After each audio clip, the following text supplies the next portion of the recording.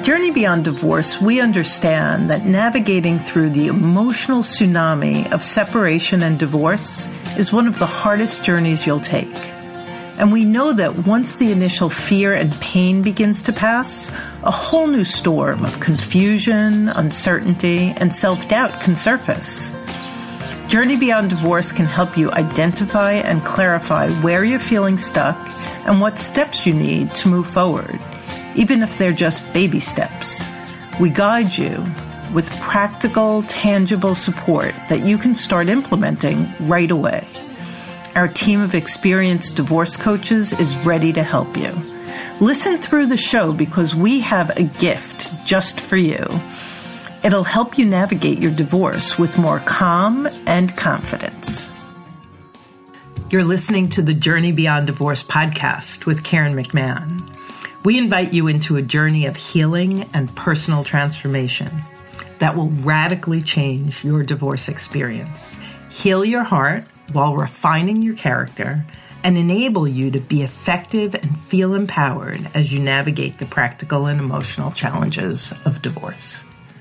In some way, I burst through some taboos as far as I ended a marriage. And I did it to save my life. What life I was going to have to be on my own without my ex. And I did not enter into it lightly. I would have preferred that not be the case. But I could not change him. And that was the only way that anything was going to get better, is if either he changed or I left. Welcome to Voices of Celebration. This series is designed to inspire and encourage you as we share real-life experiences of former Journey Beyond Divorce clients who invested in their personal growth through divorce and emerged a better version of themselves with a more rewarding post-divorce life. So welcome back to another episode of Voices of Celebration. With me today is Kathy, who I worked with a number of years ago and has her own journey and some inspiration to share with you. Welcome, Kathy. Thank you, Karen, and I appreciate the opportunity to share all the wonderful things that have happened, which I never thought would happen. Yeah, and what a perfect opening. So just for some context, how long were you married? I was married 15 years before the divorce process started. Right. And how long was your divorce process?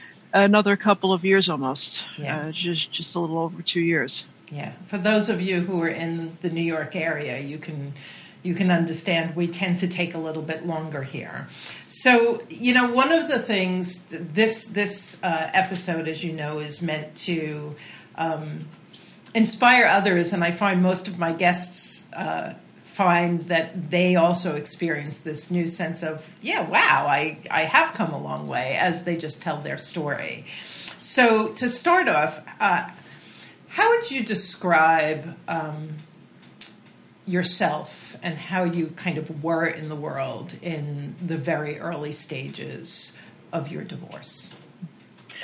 Well, it precipitated, lack of a better word. Things had been the same for years. I had not been happy. I did not know why. And when I decided to seek some help for that, I kept pointing to, what kind of life do I have? Am I happy with my life? A large part of my life was revolving around my husband and the work that we had. We worked together for all of the 15 years. Wow. So I had a few other things at stake, not just my marriage. It's never just the marriage that's at stake, but in my case, it was not only my job, it was also my profession. Right. Right. So, and that's such a poignant point, because just the dissolution of a marriage is a lot. But when you have a family business, or if you're working for your spouse's business, then all of a sudden there's a lot more on the table. And it's interesting. So you're saying that you didn't quite know why you were not fulfilled. You just knew you were not fulfilled. Right. I didn't see that anything was ever going to change, because I kept thinking the same thing. It was my fault. It was my reason. It was because of me that I wasn't happy. And of course, we're responsible for happiness. That's really was besides the point. It was anytime I did try to initiate something different in my marriage, I've met with an incredible amount of resistance and often some hostility. Right. The ex was very much about appearances and about success, as he termed it. It was never about what was going to be fulfilling.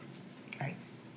And if I recall, you kind of were drinking that Kool-Aid like that because that was his priority. It's how you were living your life, but yet there was a disconnect. Yeah, it was. I remember that this was in 2013, and I remember thinking in February of 2013, in our line of work, it was going to be busy for another couple of months.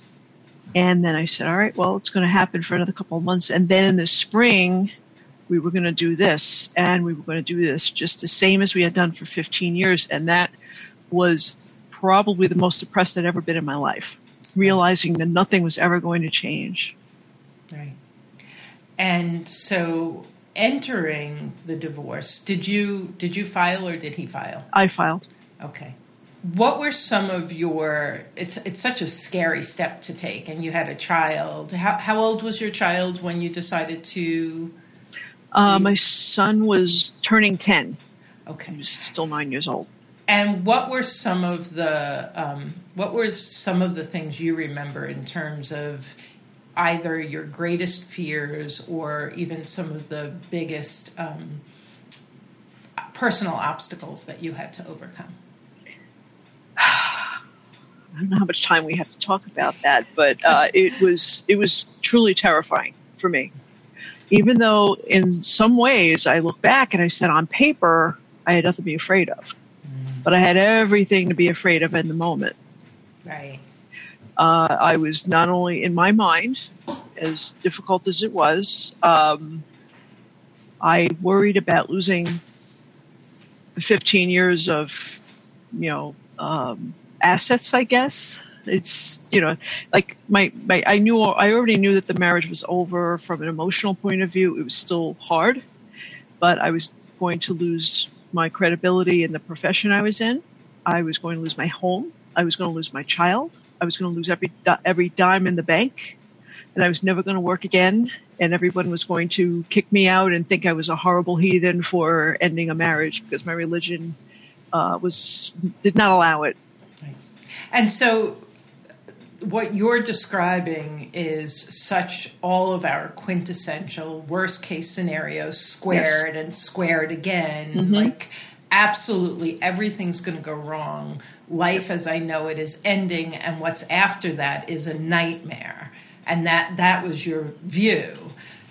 So we're not gonna jump to the current day, but I do want to ask you this: if that was your greatest fear, on a scale of 1 to 100, what percentage of that reality came true?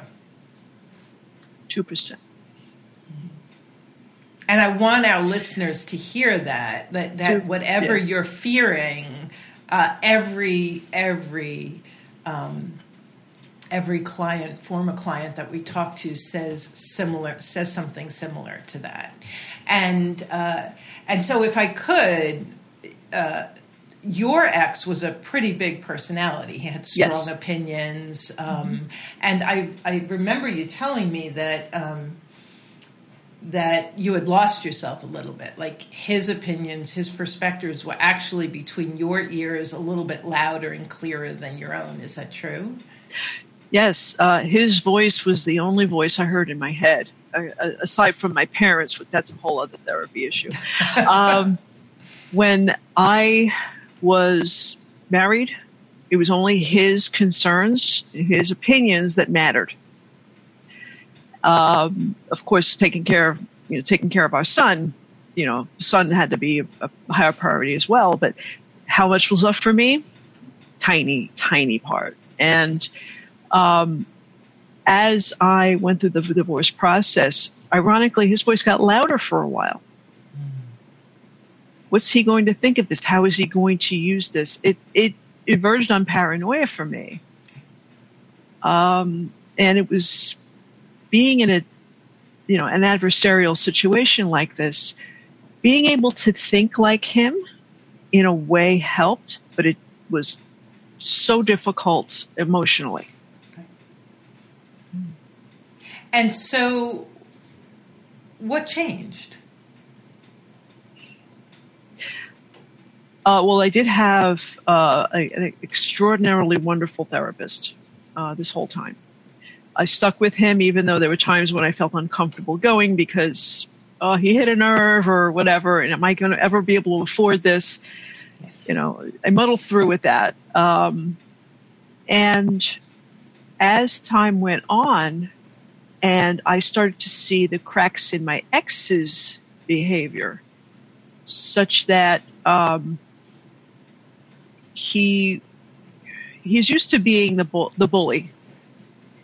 And when a bully gets pushed back by someone who's got a stronger personality, i.e. my attorney, right, who was also wonderful, very, very expensive, but he was very good. He had a lot of experience. He was not going to be intimidated.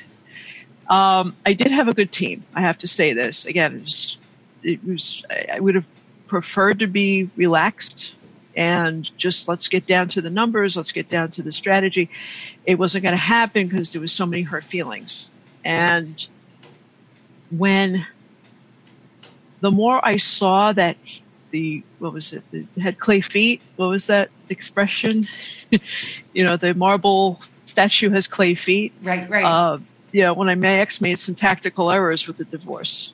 And I didn't know they were. I thought, oh my God, he's getting his way. He's doing whatever he wants. And the judge and the attorneys were like, you can't do that. Right. And finally I started to see, hey, maybe I'm not the stupidest person in the room, and he wasn't the smartest. Right. It did take some time. It really did. It wasn't until actually probably about a couple of months before we signed off on the stipulation agreement that I started to feel better about myself. Right. And you and I worked a lot, I think it was the tail end, but mostly even post-divorce. Yes. And so what brought you, do you recall, because so many people, reach out in those early stages when they're overwhelmed, what was it that brought you to Journey Beyond when you reached out? I had, right after I was separated, it was after, I'll keep this brief, it was after a domestic violence incident that I had to call the police, and I was terrified for that. I realized how isolated I was. Mm-hmm. And I started going to a church, and that's where we met. Right. I started going to a support group it was a separate organization. And I found that, I could actually deal with other people on my own. But it was slow going. I was very timid. But then, having seen you at church, having realized, you're not going to disappear if I need you. And you have been, amazing about, keeping me on track with reminding me what we talked about last time and offering, a very sympathetic ear, no judgment. And, it was a group of things that really came together for me. And, of course, Journey Beyond is a big part of that.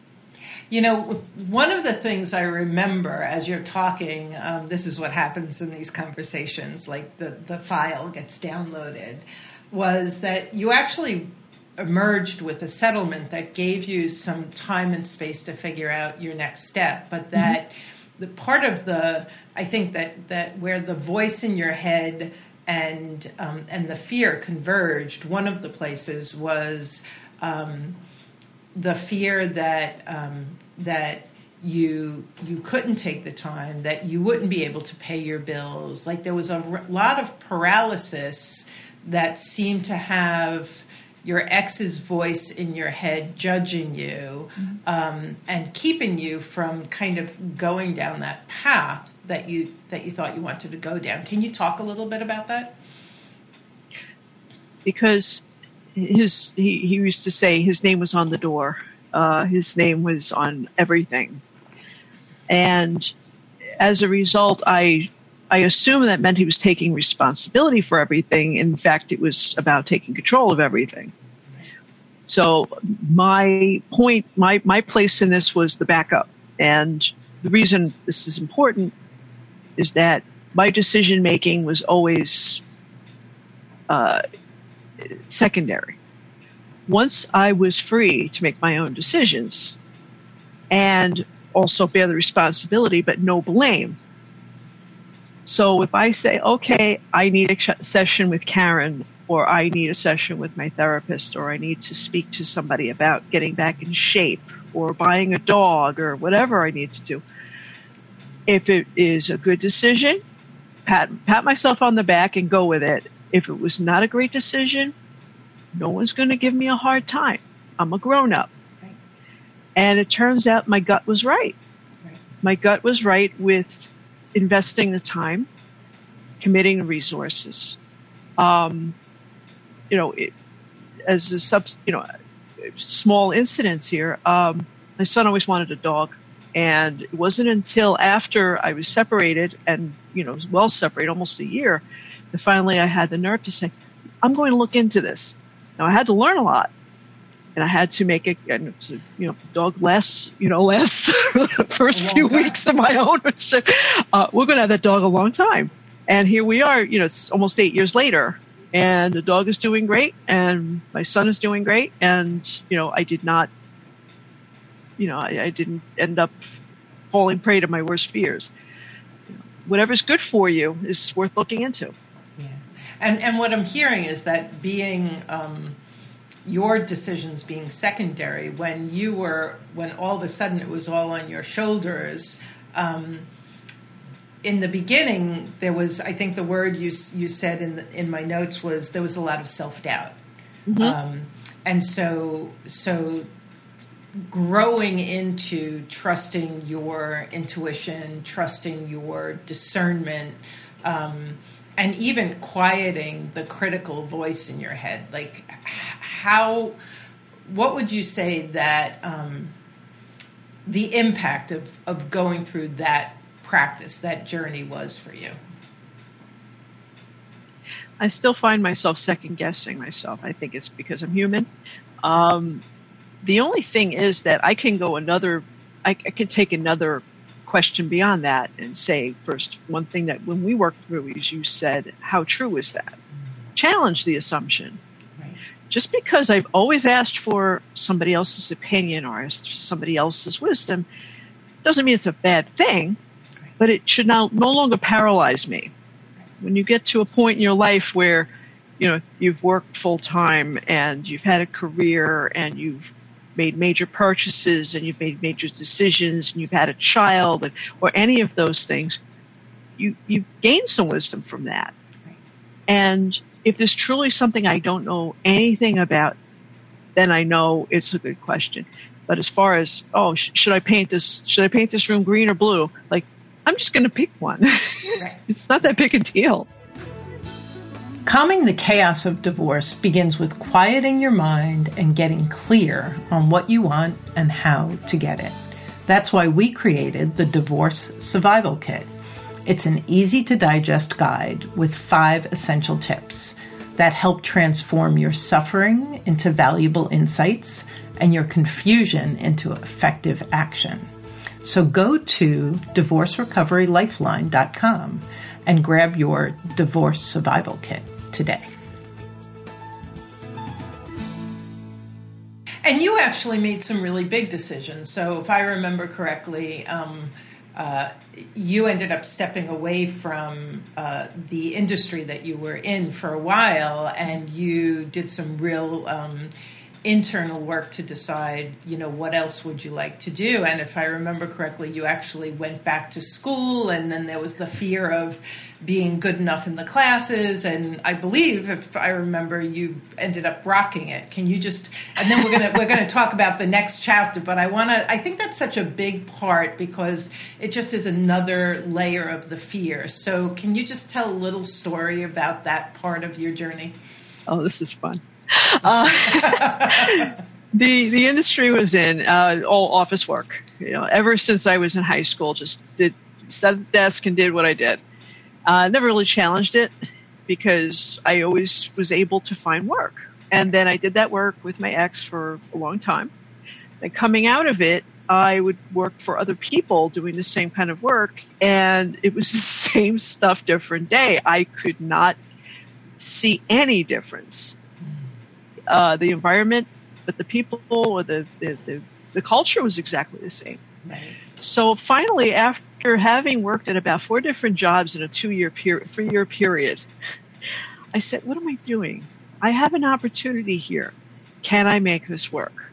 And I took a deep breath. I talked to Karen. I talked to you about it a lot. I talked to, a couple of other people about it. And the answer I kept coming back to was, I should do it now.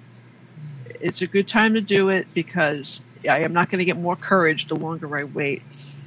Went back to school. I am surrounded by people. It was, it's part-time, surrounded by people of all different backgrounds, different ages, different experiences. It was amazing. I was there. I was fortunate enough to not have to work at the time. I was just kind of living off of what I still had. And I graduated. I passed there's a licensing exam involved. I passed that. And I had a blast. It's really been good. And I bet it did a lot for your self-confidence to be able to step into that whole new world and do so well in it, and then emerge with exactly what you wanted. It was, it forced me to focus on something other than the past and the familiar. That was a big part of why I smile so much even thinking about it. It was, unfortunately, with everything that happened in 2020, I had to take a break from it, but I'm looking forward to going back. Beautiful. And let's fast forward now. Our time is just flying by.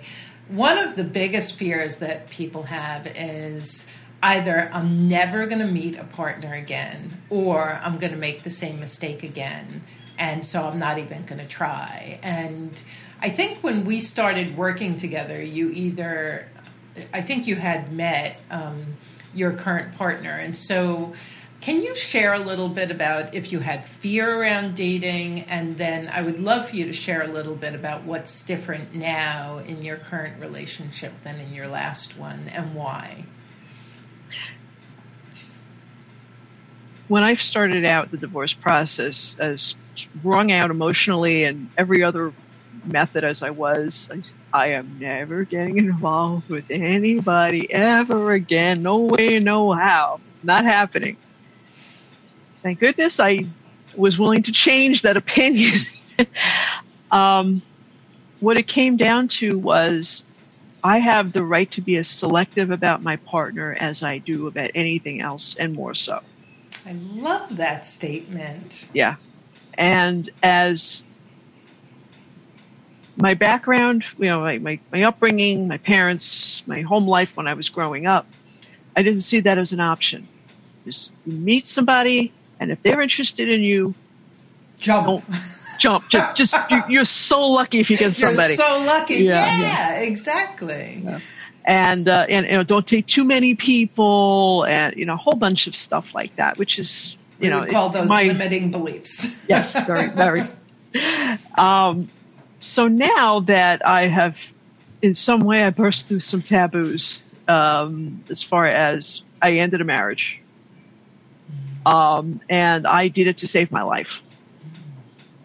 What life I was going to have to be on my own without my ex. And I did not enter into it lightly. I would have preferred that not be the case. Yeah. But I could not change him. And that was the only way that anything was going to get better, is if either he changed or I left. So now, when it came time, when I did start healing, we worked, along this, quite a bit. I did not date right away. I waited 2 years. 2.5 years before I had a first date with anybody after I was separated. Wow.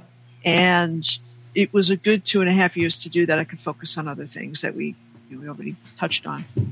But when it came time to say, I'm going to be able to assert myself, the fact is I felt free to say no to anyone, to anything. No apologies or excuses. If I didn't like how I was being spoken to or treated, the answer was no.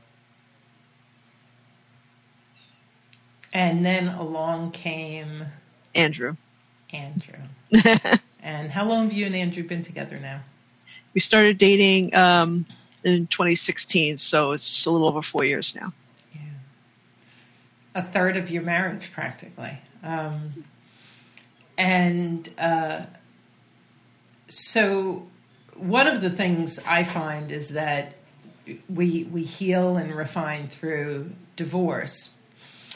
And then we meet someone, and then there's another layer of healing and refining, because it's easy to be the master of your own domain when it's just you and your household with your kid and your puppy. But when you're in relationship with another adult, right, like a lot of old baggage sometimes will come up that hasn't been cleared away yet, insecurities, even old ways of being that you just didn't clear out. And then the other person is bringing, so your luggage and their luggage are dumped on the dining room table, and there you go. So can you share with our audience anything that you're comfortable sharing in terms of that piece of the journey for you, what you learned, how you grew, or even, what you and Andrew talked about how that played for him as well? Like, what does that look like a little bit? In the case of, for my marriage was about strictly about logistics and getting things done. It was very little fun. What I decided was that, okay, I don't need help with knowing where to live. I don't need help with learning what to do for a living. I don't need help even raising my child. I've become very capable of doing that on my own, with a certain amount of input from people wiser than myself, but not from a peer. I said, if I have a partner long term or forever, we're going to have fun together. He has to be responsible. In my case, he has to be responsible. He has to know who he is and not be looking at me to be the person to fill in all the gaps in his life. Right. So when it came time, I tried online dating. And what I did was, and I was very proud of myself, I am going to be so picky and so selective. If I get one answer a week or a month or a year, I will know that it's good enough that I'm picky. In Andrew's case, he had been in a marriage that was deteriorating over a long period of time. And he had, he'd done online dating also. And when we met, we both were cautious. It wasn't one of those, oh my God, this is the one. It wasn't like that. We had to get to know each other like you would get to know anyone. And the bond that we formed was over, we're going to do things together, and we're going to be each other's partners, and we're going to be each other's best friends. But not only friends, and not only, social outlet or whatever. We started when, it was just pre-pandemic, we started exploring some interests we each had. We took yoga classes together. We took ballroom dancing classes together. We've traveled. These are all things that I remember thinking years ago, it'd be really cool to do stuff like that. And now I can open up and, to say, hey, can we go do something? Like, okay, when? We work it out. So I'm hearing that you met someone who had a more equal value of a balanced life with fun and recreation than your last partner. And in terms of just partnership, you were saying that your ex is a big personality, that he was a bully. After all of that work that you did, what's the personality that you manifested? Like, how would you describe Andrew in partnership versus your ex in partnership? I look at it this way. We're both on very much the same level as far as who's in charge. We're both willing to take charge, but not take over. Well put. He doesn't mind driving when we go somewhere. I don't mind. He doesn't mind if I drive. I say, listen, let's get takeout tonight. Sure. What do you want? I'll pick it up. Or I'll say, okay, I'm making this tonight. He says, okay, great. It's not a matter of I have to make him happy. It's like, this is what I want to do. Right. And I let him know because I value that he's happy too. Right. It sounds like balance. Yeah. Beautiful. Beautiful. So given like all of your fears, I'm going to lose my home, I'm going to lose my career, I'm going to be alone, how would you describe your life post-divorce? And you are talking to people who very often are entering that long, dark, scary tunnel of uncertainty. How would you describe the entering of your tunnel and now where you are now? It is probably one of the hardest things to go through as an adult. Is divorce, whether you initiate it or it's mutual or the other person initiated it. Trying to make the pain go away is probably the highest priority when you're starting. Unfortunately, it's necessary. And I wish I could say that it's linear. It's not. Even though there were times when I came out of court and, we're moving forward with this. And then 2 days later, oh no, not again. Something else happened. Just staying the course is really important, but why are you staying the course? Because you're going to have the life you dreamed about. If you were unhappy in being married to this particular person, I'm sorry, I have to close the door. Sorry.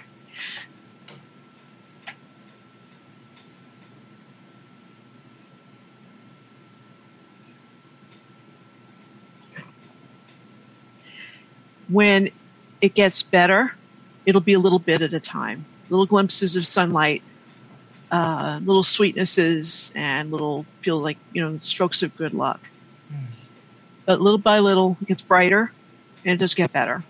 But remembering why you wanted to be not married to this particular person is something to hang on to. And right now, I could not have the life I have now, with which I'm very satisfied and sometimes I'm really happy about, wouldn't be possible if I had stayed married to my ex.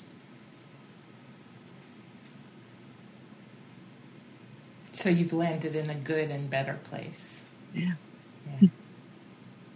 Excellent. And I just want to kind of dovetail on that. For those of you who are listening and did not choose, and I know there's plenty of people who feel like I never wanted this. Just a slight difference of perspective from what Kathy's saying. I chose and I was unhappy, and so I completely get what you're saying. Most of the people that we've coached who didn't choose start out with what we refer to as a cover story. It was so great. He or she was my best friend, the best partner. When a marriage dissolves, there's often, almost always, underlying dis-ease, dysfunction, and oftentimes clients at some point through the process are able to take off those rose-colored glasses and see that you were really loyal and you were really tenacious and you were willing to hold out, but you weren't completely fulfilled and it wasn't so rewarding. And so if that is if you're on that path, you don't see that part yet, trust that when you do the kind of work that Kathy's talking about, when you're talking to a therapist, working with one of the Journey Beyond Divorce coaches, you will, without any judgment, without any agenda, start peeling back the layers and seeing what worked for you and what didn't. And that too can be the life raft that holds you as you go through the stormy waters. And I will say, and Kathy, you put it so beautifully, I was talking to a client yesterday and I said, I've been doing this 11 years now, and I've had one client who emerged seemingly worse off than post-divorce. And now he's actually in a great place. He just lived in a lot of resistance for a really long time. And so it ended up being an inside job, that shift, as it always is. So do you have any last words of wisdom that you want to leave our listeners with before we say goodbye? Andrew did not choose his divorce. And what you're saying right now is there is the blessings that can come out of going through this process are not nearly as obvious when you didn't choose it. For what Andrew, I won't share that here, but what Andrew went through in his situation was at least as painful as what I went through. And he managed to get through it.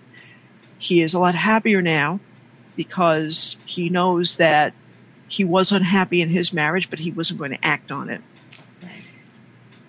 What I would suggest to anyone, when you work with someone who's supportive, it makes such a huge difference.